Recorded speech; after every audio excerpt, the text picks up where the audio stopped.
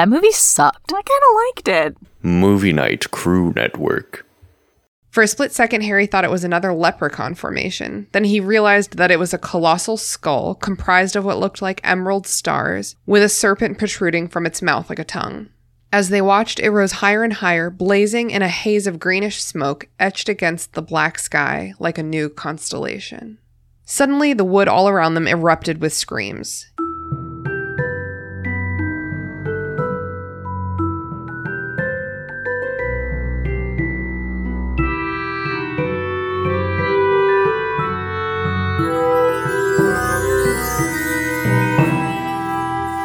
What's up, potheads? Welcome to the Restricted Section, a show in which a bunch of nerds with potty mouths reread the Harry Potter series for the umpteenth time and discuss the way that the story and its themes have stayed with a generation into adulthood. Thanks for listening.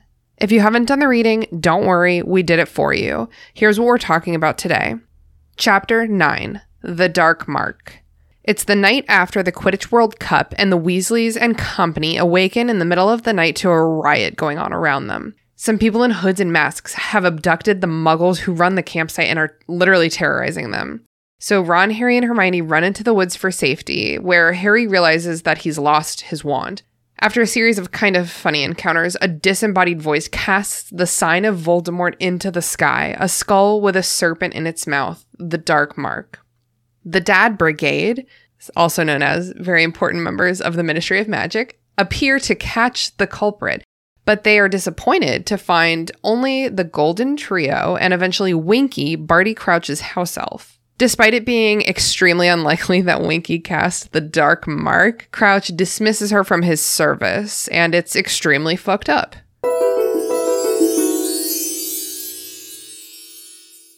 Welcome to the Restricted Section, where it's all trauma all the time. We're so sorry. I'm delighted to be joined today by my co-host, Mary Payton. Say hello to the listeners, Mary Payton. Hello, listeners. And we are so freaking excited because our special guest today is Beth Reekles, author of the Kissing Booth series, which is now a Netflix film series, and also the upcoming Love Lockdown, which just revealed its cover last week. We're so freaking excited. Welcome, Beth. Thank you for having me. I'm excited to be here. We are so excited to have you here. We've heard you on some of the WB&E shows. We're kind of like, our network is friends with their network, you know. And we're just so glad to have you on the show. Yeah, I mean, anytime, please. So tell us a little bit about your very hairy history. When did you get into the books? When did you get into the movies? What's the story there? I know I saw the movies as they were coming out in cinema, and the books, I was trying to work this out yesterday because I know I had to wait around for book 5. So I must have been about 7 when I read books 1 to 4. And then that's how I got into first writing fan fiction. Although then, I didn't do that again until I was in university because I was so impatient waiting for Order of the Phoenix to come out. I was like, you know what? I'm going to write a little story about, Harry at the Dursleys at the end of summer and, how's he going to get out of there? That's awesome. I remember very vividly, though, that it involved Fred and George and a homemade portkey that was a little bit dubious to get him out of Privet Drive. Oh, my God. Yeah, that sounds exactly right. I love that. Yeah, when the book you need isn't there, just write it yourself. Yeah. But, huge fan to the point where, my teacher when I was about 10, 11 in school had to, tell my parents at a parents' evening or something like, Bethan needs to read something that is not Harry Potter. And I ended up reading The Other Boleyn Girl instead because I was like, well, I like the Tudors, so... Oh, okay. Yeah, a little tonally different. I do remember when I was in school that when book reports got assigned, Harry Potter was usually banned. They're like, there are no new takes. Sorry, don't. Yeah. And that was 20 years ago, and here we are with this podcast now. Yeah. Still trying to make it new and fresh. There are new takes. There are always new takes. Yeah. So, Beth, what Hogwarts house do you think you are? I'm a Gryffindor. I'm growing up. Nice. I always thought I was a Hufflepuff, but it turns out I just wasn't hanging out with the right people, and I am very much a Gryffindor. Wow, I love that. I love that journey for you. I'm a little bit of the opposite, where I've definitely a Gryffindor in my youth, but I've come into my Hufflepuff side in my adulthood. Yeah. I always used to get sorted into Gryffindor and be like, this is wrong. This quiz doesn't know me. And then That's I was such like, a oh no, Gryffindor the thing quiz to knew me say. better than I knew me. Right. That's like Harry telling the Sorting Hat where to put him, you know. Yeah. Right? Yeah. I've definitely encountered that before where people thought they were one house, and then when the official test, which, how official is it? But it tells them that they're in some other house, and they start doing some introspection, and they're like, you know what? I think this might be right. Who am I, Hedwig? What am I? That's what happened. That's definitely what happened with me, because I got sorted into Slytherin, which was like the last house that I thought I belonged in. I thought Hufflepuff for sure, maybe Ravenclaw. But now that I am in Slytherin, or when I got sorted, I was like really upset. But then it feels kind of powerful. I kind of love it. Now you claimed it. Yes. We're taking back Slytherin. We have so many excellent Slytherins on our network. Not so much in this chapter, but hard no. Hard no on that one. Before we get to the chapter, just a little bit of housekeeping / announcements. First of all, happy Halloween. Halloween's on Sunday, so happy freaking Halloween to everyone. And that also means happy birthday to Mary Peyton, who's a literal witch. Oh my god, happy birthday. Yes. Thank you so much. I'll be turning 152. You look great for your age. I wouldn't have pegged you for a day over 120. Thank you. It's that skincare routine. Yeah, Mary Peyton's birthday is on Halloween, which is one of my favorite things about you. I never forget your birthday. Yeah, it's nice. I don't have to worry about people forgetting it ever. I mean, now that I'm getting older, I kind of wish people would. But I've never had to worry about it.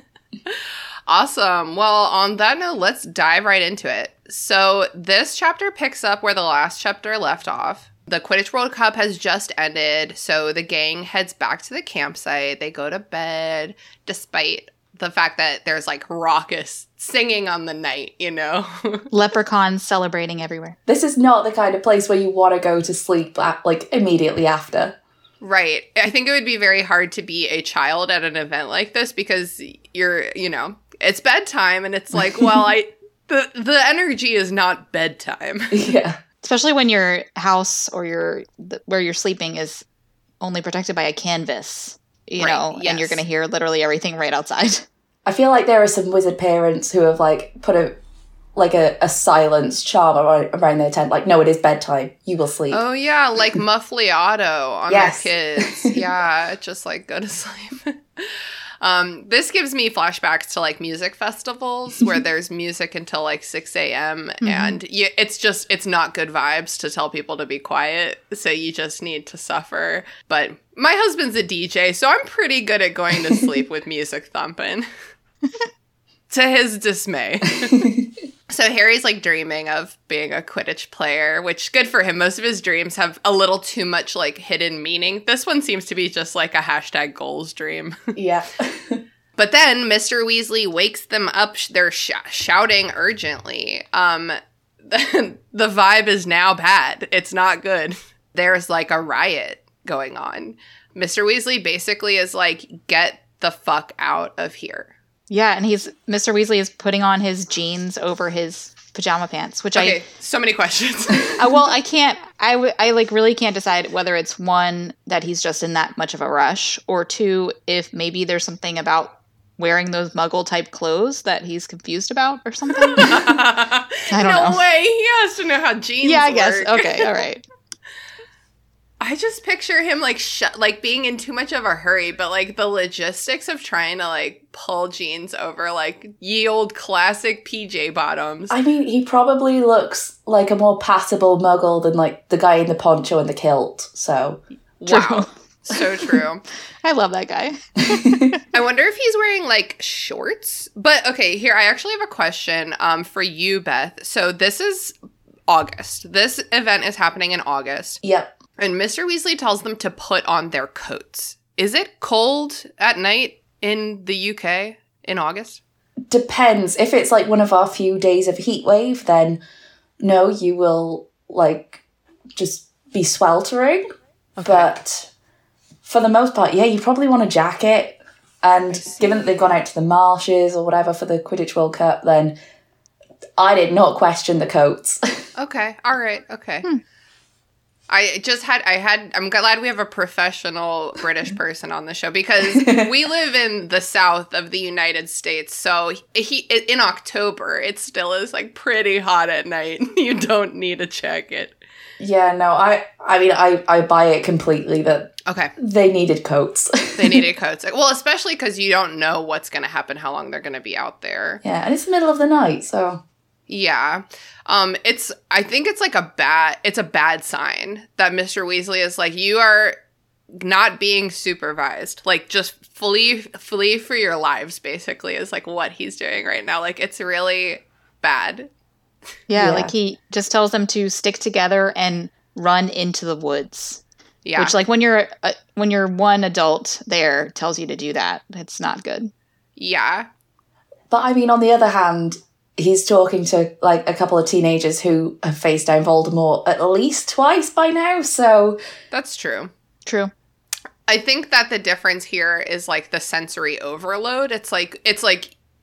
I think that most of these people probably knew something bad was happening, like, even before they woke up, you know? Like, somewhere in their subconscious, they could, like, hear the screaming and stuff and, like, just wake up in a panic. It's not good. Mm-mm. Yeah, so there's a mob. They're marching. That is bad. That's bad news. That's a bad sign. God, it's just, like, it's hard to even, like, say out loud. They are floating. But that's like sounds like a nicer word than what it is. They're like, I mean, levitating works pretty well. Yeah, levitate, like non-consensual levitation. Yeah, there you go. Perfect. It's Mr. Roberts, the campsite manager, whom we met a couple chapters ago. He's the one who's been having to be obliviated like every 10 minutes because he knows that something's going on. What's going on. So, like, somewhere deep in his, like, psyche, he already knew something was afoot, and then him and his wife and his children got abducted and are being, like, tortured via pretty much, like, fear and humiliation. I mean, it's bad. Yeah, I mean, in my head, before I read this chapter again for this, I was like, oh, they're unconscious, but they are not. They're not. They're. I mean, it was already pretty terrible, and then realizing that they are wide awake as this is going on, I was like, nope, yeah. Things have got very dark very fast. They're talking about how there's like a mob of Death Eaters, right? We don't know that word yet, but there's a mob of Death Eaters in hoods and masks in the middle, and they're surrounded by this wall, pretty much of like. Drunk fuckboys, right? Who like don't they're just like happy for the chaos. Probably a lot of drunk Irish people, like they just won the earlier tonight, like everyone's lit. But they're talking about how they don't want to cast a spell that might hit the Roberts, but I mean, why not cast like a spell to knock them out? Because if you knock them out, that'll be so much better. And then if you hit one of the bad guys, they'll go down. Like, that's the answer. Wow, you just solved it actually right there. That's like, someone please knock out these muggles. Yeah. I was going to say, like, just a quick Petrificus Totalis slip, but I think they're still kind of conscious for that, so I don't think that is any better. So I take that one back. It gets worse. They'll just be frozen, yeah. Being Petrificus Totalis is, like, my worst fear in the world. It just sounds terrible. It does. Yeah, I mean, if it's anything like sleep paralysis, nope, no thank you. Yeah, do you get sleep paralysis, Beth? I have a couple of times this year, and I was like, oh, that's no fun. Yeah. No. Why? I get it chronically as well, and it's pretty much the worst thing that's ever happened to me. Yep, that's what I imagine being Petrificus Totalis is like. Yeah, totally. This mob, they're blasting and trampling tents. They flip Mrs. Roberts upside down and expose her underwear. I mean, that is definitely a part that my brain just blanked out on thinking about this chapter. I know. How did I read this when I was 14? Like, how was I okay? Yeah. Yeah. It's not okay. But, I mean, there's a bit there where it refers to, like, her voluminous drawers as if that's, like, something to mock. And I'm like, I would be very glad of the extra coverage. That's literally what I was thinking too. And she was sleeping. I wear my most voluminous drawers when I sleep. Yeah. I think everyone does. Yeah. They are spinning the littlest kid like a top. There's a frowny face in my notes. Just, it's not good. It's really bad. I almost think that, like, as a kid, your brain is just like, oh, bad stuff. And you just kind of skip. Yeah. You just glaze over it all as like, oh no, bad things happened in this chapter. Right. Just like bad guys doing bad stuff. Yeah. But like as an adult, this is like pretty hard to read. And I understand why they did not include this in the films because that would have been really hard to look at. Yeah. It's similar to in the 7th book, I guess, when they're at Malfoy Manor. And who do they have up? The Muggle Studies teacher. I don't remember. Oh, her that's name. right. Charity Burbage? Am I making that up? Charity Burbage. Nice. Well done. Killed it. I feel like we had to wait for the 7th and 8th films for that kind of darkness to be shown. Right, yeah. And if I remember correctly, I'm not going to look it up. Well, I think the rating changes somewhere from PG. I was going to say, like, I'm sure I went to the cinema and it was like a 12 or a 12A or something, like, go with guidance. Oh, yeah, I don't know what, you have different guidance. We have different ratings, yeah. I think that if I remember correctly, 1 through 4 are PG, or like maybe 4 is PG-13, and then like randomly 6 is also rated PG, but like the other ones are PG-13. Yeah, you said that before. I reckon it's the spider funeral, the pincers, they unnerve some people. Yeah, Mary Peyton, we actually talked about this on our bonus episode that we released last Halloween, Scary Potter. Nice, with Scary Clay and Scary Peyton. Of course. So Arthur, Percy, Bill, and Charlie, they're going to help the Ministry. All hands on deck. Charlie doesn't work for them. I don't know. I might have like made Charlie go with the children as like a official supervisor, especially for Harry. He's gonna get into something, he is. That's for sure. Trouble will find him. Yeah, but I guess it's probably just like, all hands on deck, like whoever is a good person with a wand. Yeah, they're probably like, Harry can take care of himself enough versus these muggles. God, it's just bananas how much he actually can't take care of himself. They really have no idea. Right. Think they know. I've just been listening to the Adventure Zone, and it's very much like Magnus rushes in, and I'm like, this is what Harry Potter would do. Yeah. Oh my gosh, that's so just funny. Charge right on in. Anytime anyone charges right in, I'm like, fucking Gryffindor. I don't understand that energy. Arthur tells the kids to flee into the woods.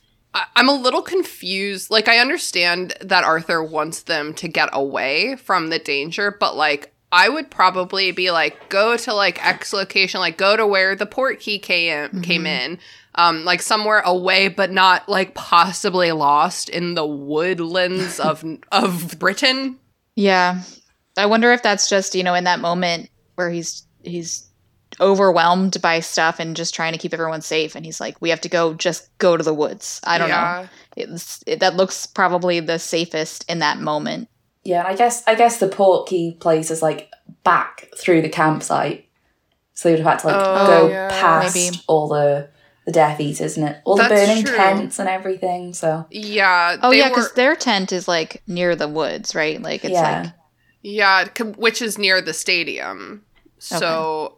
But I probably would, even the stadium, I would have been like, go to like the opposite side of the stadium. Like just anything so that they don't get lost forever in the woods. I know. They'll send an owl and find them. Owls can find people no matter what, even if they're a dog. True. I guess I've just read too many scary stories about people getting lost in the woods. It's so Bertha Jorkins. Oh, Bertha Jorkins. What if Harry gets Bertha Jorkins? Exactly.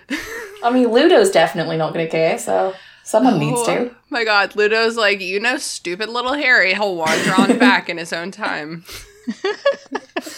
The worst. All right, I just can't even get into Bertha Jorkins right now. I know. I just my only note is just the imagery here is incredibly upsetting. I mean, true. And then we like move right swiftly on. The woods are also chaos because everyone has the same idea. It's like such a stressful. This whole chapter is so visceral. Like I was like feeling anxiety as I was reading it. Yeah. And the woods, you said the woods are all chaos except for one person who's like completely chill, leaning up against a tree in the woods. Yeah, that heavy sigh kind of is exactly the reaction that I had. Just like, now is not the time, Malfoy. I'm just like picturing him like leaned up against that tree, crossing his ankles, you know, just like chilling there. They lose Ginny and the twins pretty much right away. Mm-hmm. In the movie, I think Arthur says, Fred and George, Ginny is your responsibility. But he doesn't say that in the books. Yeah, you're right. Fred just kind of grabs Ginny and is like, we're out of here, guys. Come on. Yeah, and I like that so much more. Like, they absolutely don't need instruction to take care of Ginny. Like, yeah, it was really cute. I think it's Fred just grabs her hand, I think. Yeah. Or something, but I just thought that was such a cute moment. Yeah, I imagine her, like, holding both of their hands, you know, like, between them. Because they're not going to lose each other. So she's, like, sandwiched in between. Yeah. I love their relationship. I love Ginny's relationship with all her brothers, particularly the twins. Mm-hmm. They just get each other. I like it. Like, I know it's earlier in the book, but when she's, like, defending Bill's fashion choices to their mum. She's got to be cool. She's the only girl. So, yeah, Malfoy's there now. Just lurking. Just being a little shit. I mean, do you think Lucius Malfoy was like, hey, son, I'm about to do some Nazi shit. You should go on a walk. Like, I don't, like, what's going on? I can kind of imagine Lucius being just kind of getting into it. Almost like, oh, okay, this is what we're doing. And Narcissus is like, Draco, get your ass out of here. Oh, yeah, Narcissa. Mm-hmm.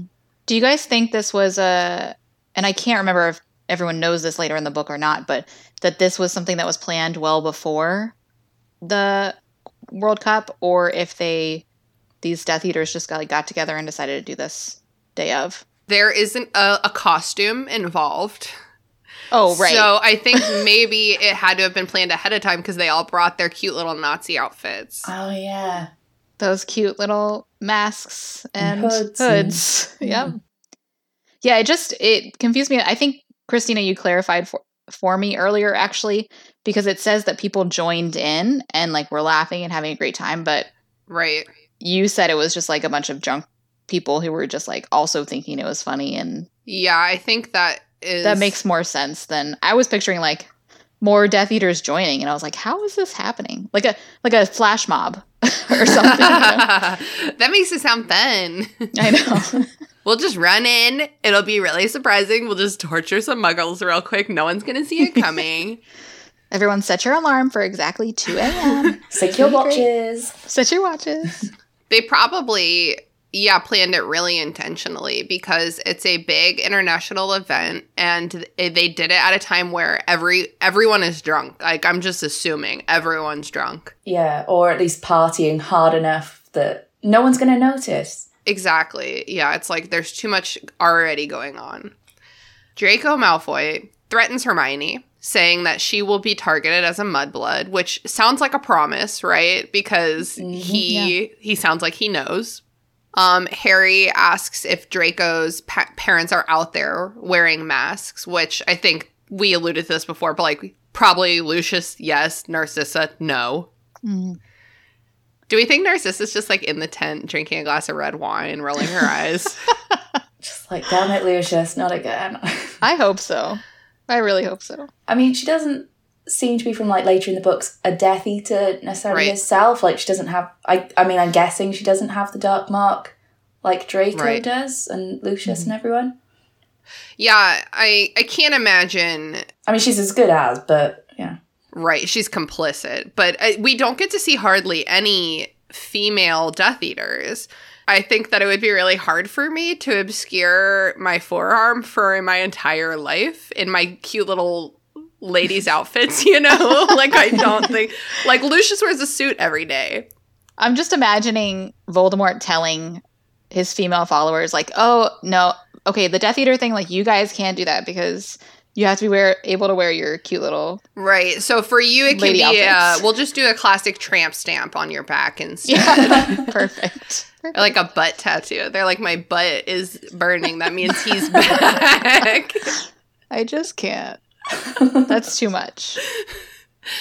Yeah, Narcissa. She probably, like, the reason that I assume she's mad is because I feel like a lot of the readers build a lot of story around Narcissa, so there's a lot, like, implied about her character. So, like, if I were her, I would be really angry at Lucius for threatening the stable life that we have developed with our young son ever since his last fascist overlord, died or was defeated or whatever. They've been straight chilling, doing minor villain stuff, not major villain stuff for 11 years or 40, whatever, how old they are.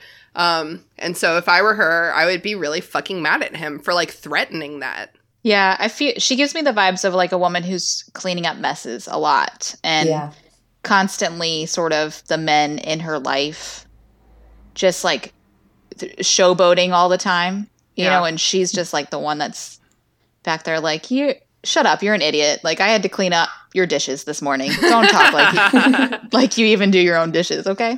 Right. Yeah, and then later her entire home gets taken over. Mm-hmm. Yeah, and her sister and her husband are both like, this is great. This is what we're doing now. If my husband came to me and was like, hey, no big deal, we have to keep prisoners in the house. Some of the boys are coming over. Yeah, I'd be like, there's no prisoners in the house. Like, we're not torturing in the house. This is our home. I just got this rug, Lucius. Come on. Exactly. Yeah, so she really puts up with a lot. Which is why it's so great at the end when she tells her little lie. Anyway, I think that her whole character, like, rests in that one moment, Yeah, everything else is headcanon. Yeah. Harry tries to light his wand. Whoops. It's missing. Harry. Get a holster for it. Why are they keeping their wands in their pockets anyway? That makes no fucking sense. How long are their pockets? I was going to say, how big are their pockets? Like, yeah, I had no idea. I can understand in guys' jeans, but where is Hermione keeping hers? Like, does she just carry it around everywhere? Does she have, like, a special little bag that it goes in? That'd be like cute. when I go to the grocery store and I have to carry my wallet and my keys and my phone all in my hand while grocery shopping, and it's the worst. Purse. Get a purse. I know. Okay. Or you need whatever, a coat with some really big pockets. Yeah, trench coat.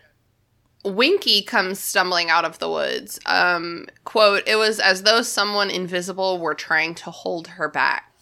I wonder who. Yeah. God, it's just this whole section is so tragic. I know, it's so painful. It's so painful. Mm-hmm. The trio is like, she's probably just struggling because she didn't ask for permission to hide, which that's not exactly how house elves work. I think it's like she would have had to have been expressly forbidden to hide, which would be like so fucked up to say to someone. Yeah. If things go south at the Quidditch World Cup, Winky, do not hide. Do not run. Face down your fears. Oh my God. We're laughing, but it's tragic. That's the whole theme of this show. We're laughing because trauma. Yep. They keep stumbling across these, like, weird and incongruous, like, vignettes, basically. Like, I almost imagine, like a stage production where it's, like, a spotlight on, like, a tableau, and then it goes out, and they stumble, and then, like, another spotlight, and, like, it's Stan Shumpike now. Yeah, and then you've got, like, the lady in blue. Well, she's probably not wearing her school uniform, to be fair. But she's like... Where is Madame Maxime? Hogwarts. They're so stupid. They're like, what? Instead of being like, I don't speak French. Sorry. They're like, whoa. I specifically love that Hermione takes the time at this moment, though, to tell them where she read about Beauxbatons. It's like a reflex. Yeah. It's like when people are like, to me, they're like, I like your dress. And I'm like, thanks, it was on sale for $8. It's like, I can't not say that part. Yeah, that's very true. Thanks, it has pockets. She always has to cite her sources. My dress has pockets. Yes. Yeah, Stan Shunpike, there's some Vila, and Ron gets possessed. He's like, why is Ron, like, more susceptible to Vila? Is it because he's just, like, hot-blooded generally? I had the same thought reading the chapter, like, but Harry, why not? Like, yeah, Harry's, like, full adrenaline right now. You were gonna jump out of the box earlier, so... Yeah. Yeah, and What changed? and then later when Fleur comes to Hogwarts, Ron is like extra affected. I don't know why. It's weird. Yeah.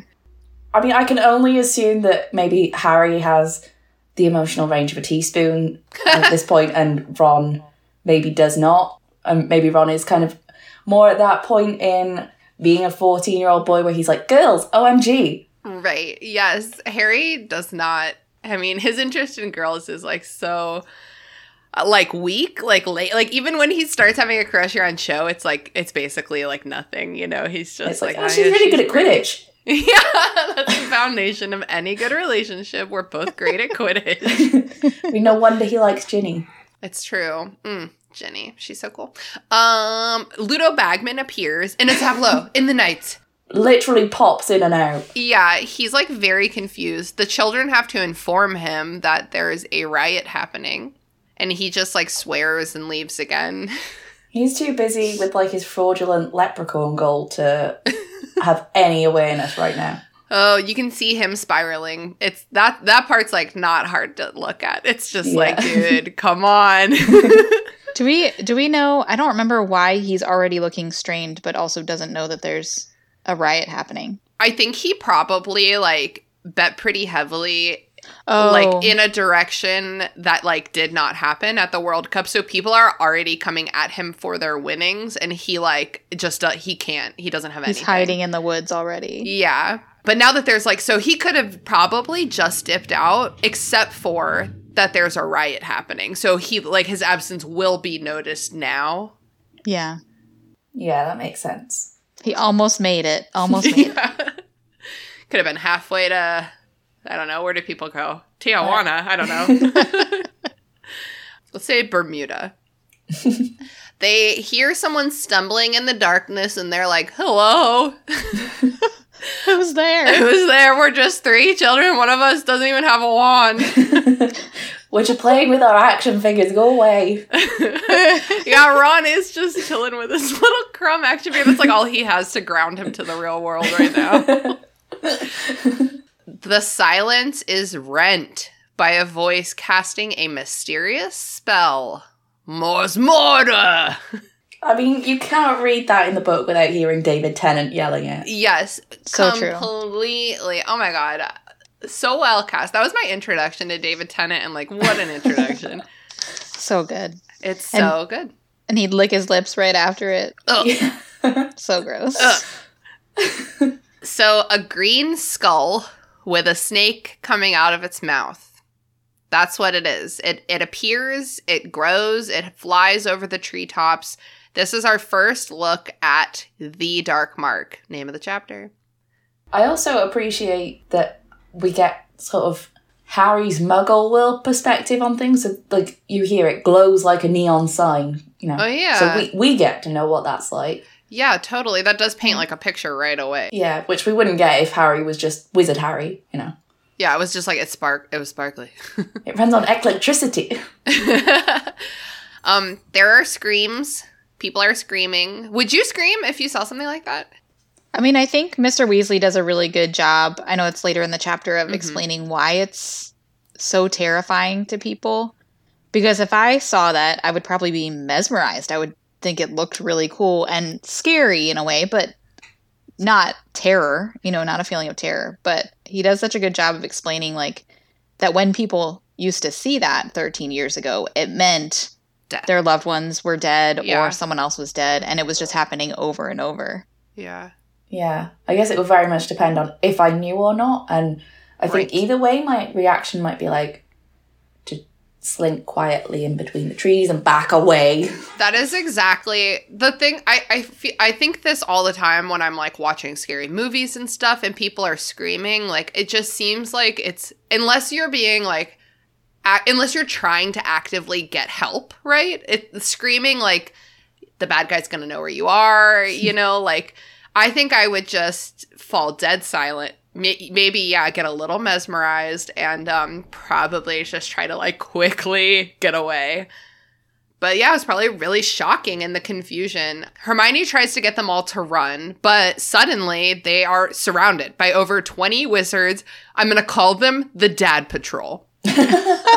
It's all dads. I mean, that is what they are. It's Arthur Weasley, it's Barty Crouch, it's Amos Diggory. That's pretty much all. There's like one witch who gets some dialogue. She could be a dad. We don't know. In a woolly dressing gown. Notably missing, Lucius Malfoy. And no one seems to really make a comment about that at all. Because he could be, in like very dramatic air quotes, he could be like handling something somewhere else, you know? He's looking after his wife and child. Right, exactly. Cut him some slack, you know?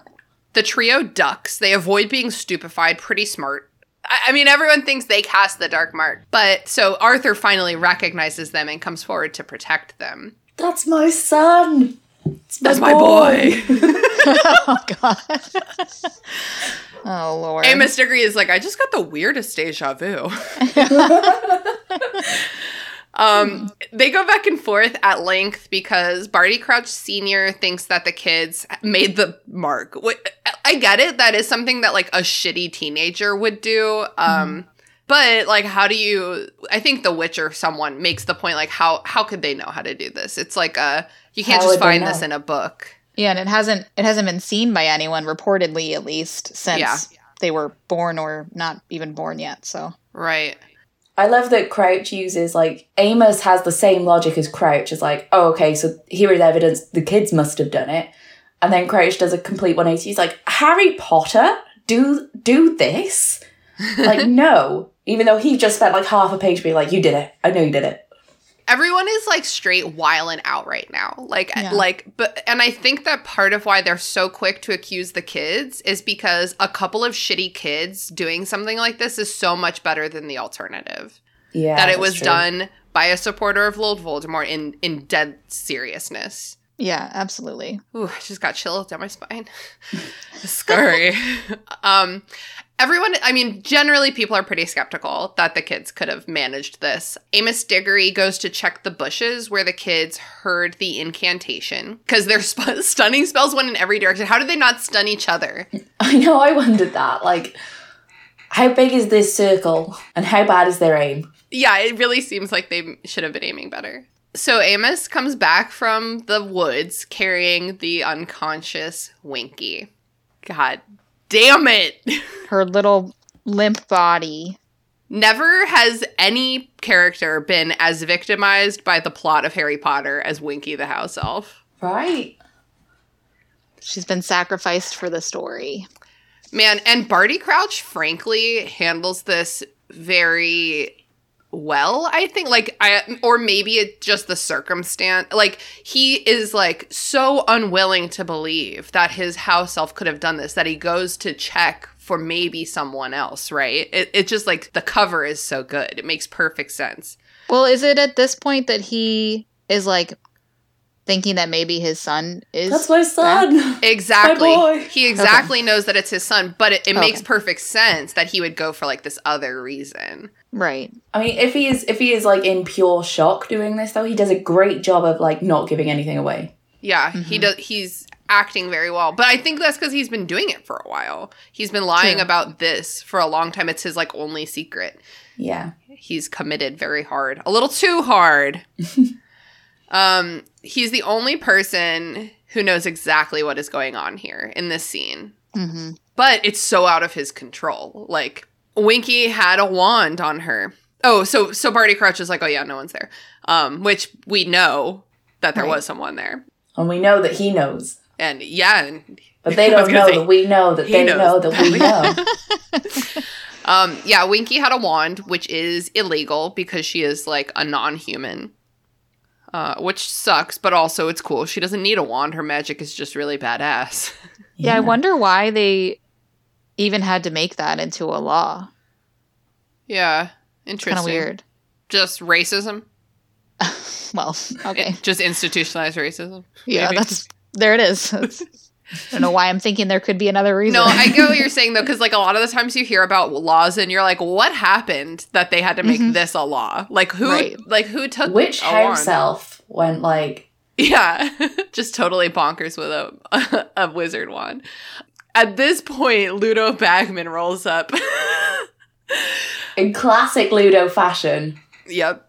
The annoying part is he makes them repeat exactly what they just said. I know. A moment before. I would just be like, Ludo, listen, I'm sorry you weren't here. We're not going to re-explain it to you. I honestly wonder if this was a writing technique, because this is the first book of this complexity and this length and this density in the series. Most of the readers are children, and this is the first chapter where a lot of things are happening all at once. So I almost wonder if they, you know, the gods who wrote this book, were like, just to be clear, let's repeat what just happened. We know there's a lot going on. As a child, you probably have not comprehended a lot of the real bad shit that's gone down in this chapter. Just in case you're confused, it's bad. Yeah. It's like putting a little wink right after you say something, you know, like adding it like... A little winky. Aww, yeah, they're like, look at the clues. Look at what's happening. Okay, so Amos Diggory revives Winky. Okay, if it wasn't bad before, it's like super bad now. I don't like watching this. She immediately starts having a panic attack, just a straight up panic attack. Absolutely no one cares at all.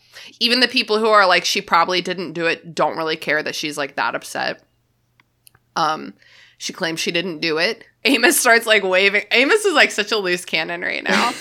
He's like waving around this wand that Winky was found with, but Harry recognizes it as his own missing wand. So then it's like, oh, well, you cast it then. Well, then surely she cast it. Well, you certainly cast it. Like, just so. You just want someone to be guilty, damn it. Yeah. Someone, anyone besides an actual Death Eater, please. Like a formless voice in the woods is like not who you want to be casting this spell. Yeah, so he's like, better option, Harry Potter or the house elf. Perfect. I have my culprits. Harry. Everyone's always like, you're good or you're evil. There's like no in between for Harry. It's either like he's being accused of being like the chosen one or being accused of like doing a horrible crime. And like, just, why can't you just think he's like a normal guy? Yeah, like I get it that, you know, when they say like Harry's the least likely to have cast this, but they do it so quickly, considering that they, I think, are trying to assume that it was someone who didn't really mean it, you know, like who isn't an actual Death Eater, right? So like Harry could be an asshole and just like a teenager just messing with stuff. Or and he's misinformed about what that means. Right, yeah. Patchy education of Voldemort's rise to power. Oh my god, that reminds me of like when I don't know why this memory just like came to me, but like when I was much younger, I was like talking in elementary school, I was talking to my friend Lauren, and I was like, can you write something down for me? And she was like, yeah. And I was like, okay, I'll spell it for you, F. And she was like, okay, F. Okay. And then I was like, U. And she was like, okay, cool, U. And then I was like, C. And she was like, okay, C, great. And I was like, K. And she was like, I'm not gonna write that. Like, Harry, just cast this thing. It's like this fun party thing. Like, people will love it. And then he casts it and he's like, hey. That would be so good. It's just a flashy neon lights. I don't get it. I thought this was a party. They're accusing Winky. Hermione points out that the spell was cast by a deep voice, not a Winky voice. I mean, you would know if a house elf was the one who said anything ever at any time. Like, it's not subtle. Amos Diggory performs a little Priori Incantatum. That'll probably never come up again. Yeah. And then a tiny little dark mark comes out of the wand. So cute. A cute little miniature. Confirming that it was the last spell cast on that wand. How would you feel using your wand after this? If someone like took your wand and violated it? I would feel like I needed to cast a lot of spells. Like, do you know when if someone sends you a picture, I'm particularly thinking of like my family in the group chat and the 8-legged interloper variety. Oh, I see. Which freaks the heck out of me, and I will just like spam the chat to like get it off the screen. Yes. I'm like, nope, do not need that. Just cast like Accio, Lumos, Alohomora, all of these things. Just like yeah, like rinse it out. Right, rinse it out for sure. My siblings, whenever one of my siblings, whenever she accidentally cusses in the like family chat, she'll say "flood the chat," and then we're all supposed to just say as much as we can. Amos then casts Deletrius to erase the image, which is, we've talked So before funny. about how some of these spells are a little etymologically transparent, some more than others. Deletrius. What are you talking about? What could Deletrius possibly mean?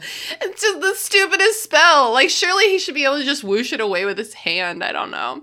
Erasio. I want to know what other things it might delete. Is it only for deleting the miniature version of a previous spell? Like, is that specifically what it's for? Can you delete a person? That would be way more. You could just do that instead of Avada Kedavra. I wonder if it serves as like an eraser. It's funny because the word delete is like contemporarily, it like really has only like technological associations. Like you don't delete things in real life. It's only on the computer. It's like, it just seems like a dad thing. It's like, where's the Deletrius button? Arthur suggests that perhaps Winky grabbed the wand after someone else discarded it. And it's so sad here because Winky cannot tell the story of what actually happened, which is that she was protecting Barty Crouch's like most biggest secret. And she failed, and, like, his son did this. Like, she has no explanation. She's just so sad. Yeah. But this next bit annoys me so much, both, like, just on principle for Winky because the injustice, but also from the point of view of, if Mr. Crouch was really trying to keep his son a secret, he does, like, just the most ridiculous thing. Right. By casting Deletrius on Winky from his household. Right. Yeah. We're going to use that for everything now. Because, I mean, and maybe that's because he, like, knows Winky so well to know that her loyalty will go on forever, which is fucked up. But, like, yeah, the second you dismiss her, she's no longer bound to keep your family secrets. Yeah. So, yeah, he tells Winky she will be receiving clothes as punishment. It's later revealed that he had to do this because she had failed him in, like, her one job of keeping Barty Crouch Jr. under wraps. But, like, yeah, it just seems like she could do so much more good if he kept her and let her help resolve the situation, you know? Yeah, or at least, like, less potential damage. Yeah. Yeah, I'm wondering because he says, let me handle it instead of taking her to the ministry or wherever to be questioned. So I think that's the one thing that he can do in front of everyone that proves that he's taking it very seriously and that he, you know, even if she didn't do it, that she's done these bad things and he's going to lose sort of some of his power, I think, if he just says he's going to handle it and they go away together as a family. Yeah. Yeah, that's true. Yeah. I think it's weird that, you know, they're obviously building up the whole Hermione spew thing in this chapter. Yeah. And I think it's strange that Hermione, because she knows what clothes mean, and I know that she knows that Winky having to leave the family and being accused of this thing make Winky very upset, and she doesn't know what's going to happen to her, but also it's her gaining freedom, and she just yelled at Ron for saying house elves like doing that. Right. And then a house elf is technically being freed in a terrible way, but still being freed, and she's upset about that too. I think it's probably just, like, empathy for Winky's emotional reaction here. Yeah. Yeah, I was going to say kind of like gut reaction, like, you have upset her, undo it now. Yeah. I mean, because Winky immediately loses her head at this news. Like, she is really not okay. And it's just anyone hug her, even, like, smile at her. Just, like, anyone do anything for this person. Yeah. Whatever. It's over. Arthur asks for Harry's wand back. He leads his gang out of the woods. When they get out of the woods, there's a big crowd of people looking for answers. They're like, who cast this dark mark? I love that they're like, Arthur Weasley, you are like a trusted ministry person. Tell us. We know you were involved. Like, we know that you would have been involved in fixing this. Tell us, Arthur. We trust you. / you obviously have Harry Potter with you, and he's involved in everything that goes down. Yeah, Arthur basically is just like, it's not Voldemort, but we also don't know whom the fuck it is, so bye. I want to go to bed. I want to go to Piss bed. off.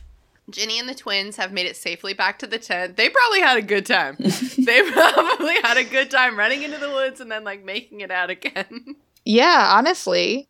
Especially Ginny, because I'm sure that if she got scared or upset, her brothers just made her laugh the whole time. Yeah. That's That's what what was I possible. was going to say the same thing. They're probably keeping it, like, very fun, you know? They would be the best people in a crisis. Yes. To get stuck with. Yes. So they all kind of are talking about what happened in the woods. Hermione and Arthur explain the meaning of the dark mark. As we mentioned, Voldemort and his followers cast it into the air wherever they killed. And Hermione once again mentions the exact book she got this from. Right. Just in case we want to do a bit of background reading. Yeah. We also learn about Death Eaters. We're getting introduced to a lot of stuff. I think this is really setting the tone for the rest of the book, where it's like, hey, this isn't just like one larger than life villain. This is like a system of villainy that still exists even though Trump is not president anymore. Oh my God, I'm so sorry. I meant even though Voldemort has been defeated ostensibly.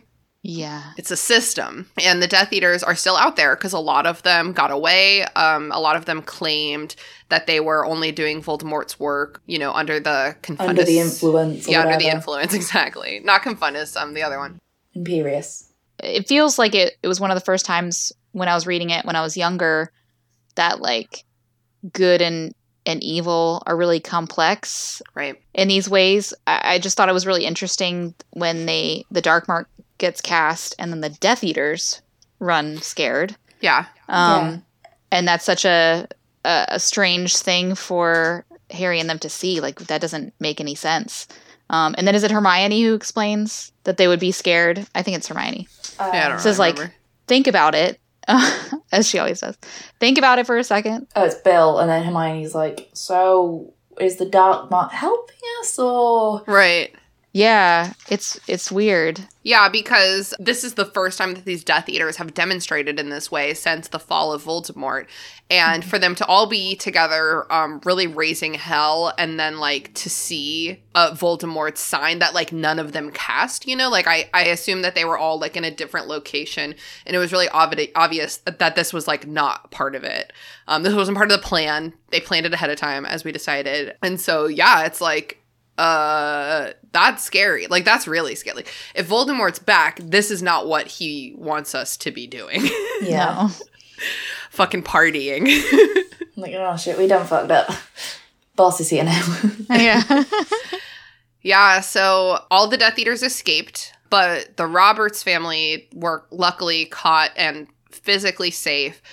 They're having their memories modified. I'm sure you have to bring in, like, literally, like, a memory expert to get rid of trauma like this. Yeah. And, Yeah. I mean, based on what we know about trauma, you can delete the memory, but that trauma is still inside you. Yeah, I'm wondering about, like, the after effects that they would feel that they would never be able to explain. Like, the Yeah. dreams Yeah. they would have. Yeah. Maybe one day one of them will mention the dream to the other one and they'll be like, I had the same exact dream. And then they just, otherwise in their life, there's no magic, you know, and they just never know. Yeah. Or those, That's like, crazy. visceral reactions to, like, a certain situation or, like, sound or something. And they're like, Yeah. I mean, I don't know why, but no thank you. What if they all suddenly develop crowd anxiety? Oh my God. Yeah, like, together. Ugh, whatever. It just makes me so upset to think about it. So, yeah, everyone goes back to bed. Good night. Sleep tight. The end. And Harry's like, my letter. So, yeah, pretty fucked up. I love this chapter because it's one of the first chapters out of the series where there's so many hints that come out so much later. Yeah. Like, Yeah. you know, foreshadowing in these books is great really from the get-go, but this is where it really starts getting complex. And you can go back and be like, oh my God, there was an actual person, Yeah. like Barty Crouch Jr. literally existed in all of these scenes. Right. He Yeah. was present. And it made sense. It's just crazy. And we just made excuses for it like Harry does. Yeah. Mm-hmm. And on the flip side, there's, you know, things like Ludo Bagman, where you're like, he's clearly up to no good, but he's just a red herring the entire time. Yeah. Yeah.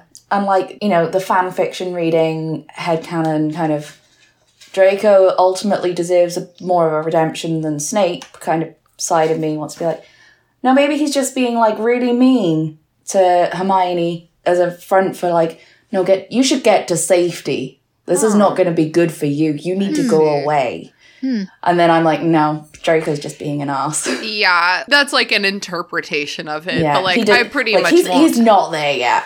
He is just enjoying the chaos. Yeah. It is hard to know at any point, like, what, like, exactly how Draco, because I think even he himself, like, doesn't know a lot of the time. Like, am I good? Am I bad? I was gonna say, I think sometimes, like, even if he maybe did mean, in this case, like you're talking about, that he wouldn't really know that he's even doing it. Yeah. You know? Yeah. He's just not that self-aware at that point, He just wants to insult her and make all of them feel really bad while he feels really great about himself. Malfoy is just like, what are you even doing in this chapter? Yeah, he's just like the way he just always pops up with that perfect one-liner. Yeah. You know, dude, that it just hobby. happens to be there. Like, go to bed. Go to bed. Do something His else. hobby is, like, lurking to deliver quippy one-liners at Harry Potter. Yeah. All right, well, are y'all ready to move into some plugs? I think so. Yeah. Okay. I would love to start by plugging our Patreon. We have one. We would love for you to support us over there. The link is in the show notes. This month's bonus episode, we sorted Brooklyn Nine-Nine characters into Hogwarts houses. That was a lot of fun. We love that show. And for as little as $1 a month, you can be a part of our Discord community where a lot of fun stuff happens all the time. So please consider joining us on our Patreon. Beth, will you please start by telling people where they can find you on the internet?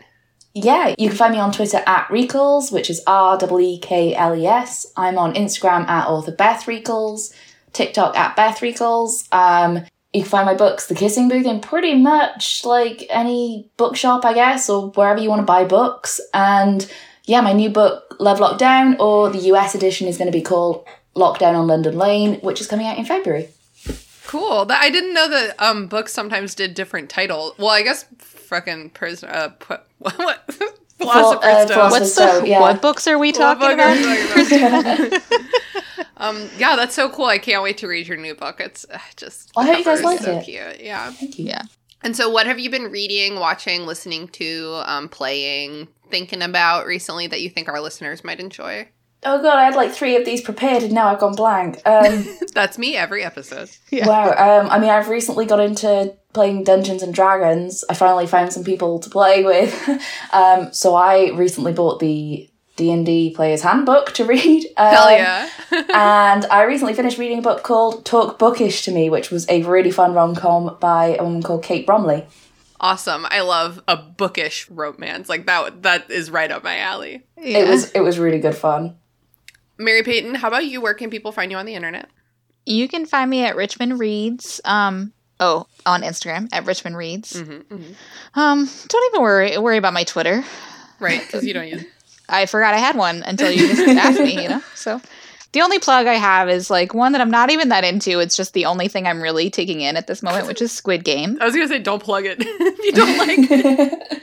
It's like, no, it's complex because I do definitely think I'm extra sensitive when it comes to mortality and things like that. I definitely feel it and, way overthink it. So this story does have a lot of that in it, but it is very interesting. It's definitely sucked me in, the fact that I keep wanting to watch more and more episodes. It's a really cool concept. So I do recommend taking it in if you can. Not for the faint of heart. Yes, exactly. I've been your host, Christina. You can follow me on Instagram at Christina the Con. You can follow me on Twitter at Christina Con, and you can follow me on TikTok at Sprouts Private Stash. And this week I'm going to plug 9 Perfect Strangers, which is a Hulu miniseries based on the book series, the book by Leanne Moriarty, who also wrote Big Little Lies, which was like explosively popular on HBO or whatever a couple years ago. Really incredible writer. And the Hulu adaptation is so well executed. It's about psychedelic therapy. I mean, if you've done shrooms before, watching this show is a special experience. There's no way that the producers of this did not like do shrooms. Like there's no way to replicate it so perfectly. Really incredible. So Beth, thank you so much for joining us today. It's an absolute delight to have you. Thank you so much for having me. I had a great time. Good. I'm so glad. Yeah. So until next time, I gotta go finish reading Birthmark or Darkmark, A Guide to Wizarding Dermatology by Cyber Toaster before this book starts attracting wizard Nazis. Bye. Bye. Bye. The Restricted Section is delighted to be a member of the Movie Night Crew podcast network, featuring other amazing podcasts such as Content and Capable. Having recently become an adult, Sam is on a quest to find out how to actually be one. Each week, Sam asks people how they are content with their life and feel capable as a functioning adult in society. Hi, my name is Sam, and I've recently become an adult. But let's be honest, I have no idea what the fuck I'm doing. Like, can I still enjoy the kiddie rides at theme parks? And how do I look important and feel relaxed while travelling? Join me as I ask people how they are content with their life and feel capable as a functioning adult in society. Each Monday, myself and a guest will chat about a topic they feel passionate about and our adventures and struggles of being an adult in the real world. The Restricted Section was created by me, Christina Kahn, based on the book series by J.K. Rowling. All music by Ryan Kahn. Logo by Michael Hardison. Support us on patreon.com/restricted section. For as little as $1 a month, you can gain access to our Discord community server, which is a really happy place to be. And there are other rewards as well, such as bonus episodes and Zoom happy hour hangouts. Be sure to follow us on Instagram at Restricted Section Pod, on Twitter at Restricted Pod, and on Facebook at Restricted Section Pod. Also, feel free to shoot us an email at restrictedsectionpod@gmail.com to share your thoughts, feelings, complaints, conspiracy theories, or even lavish praise. We're all just doing our best.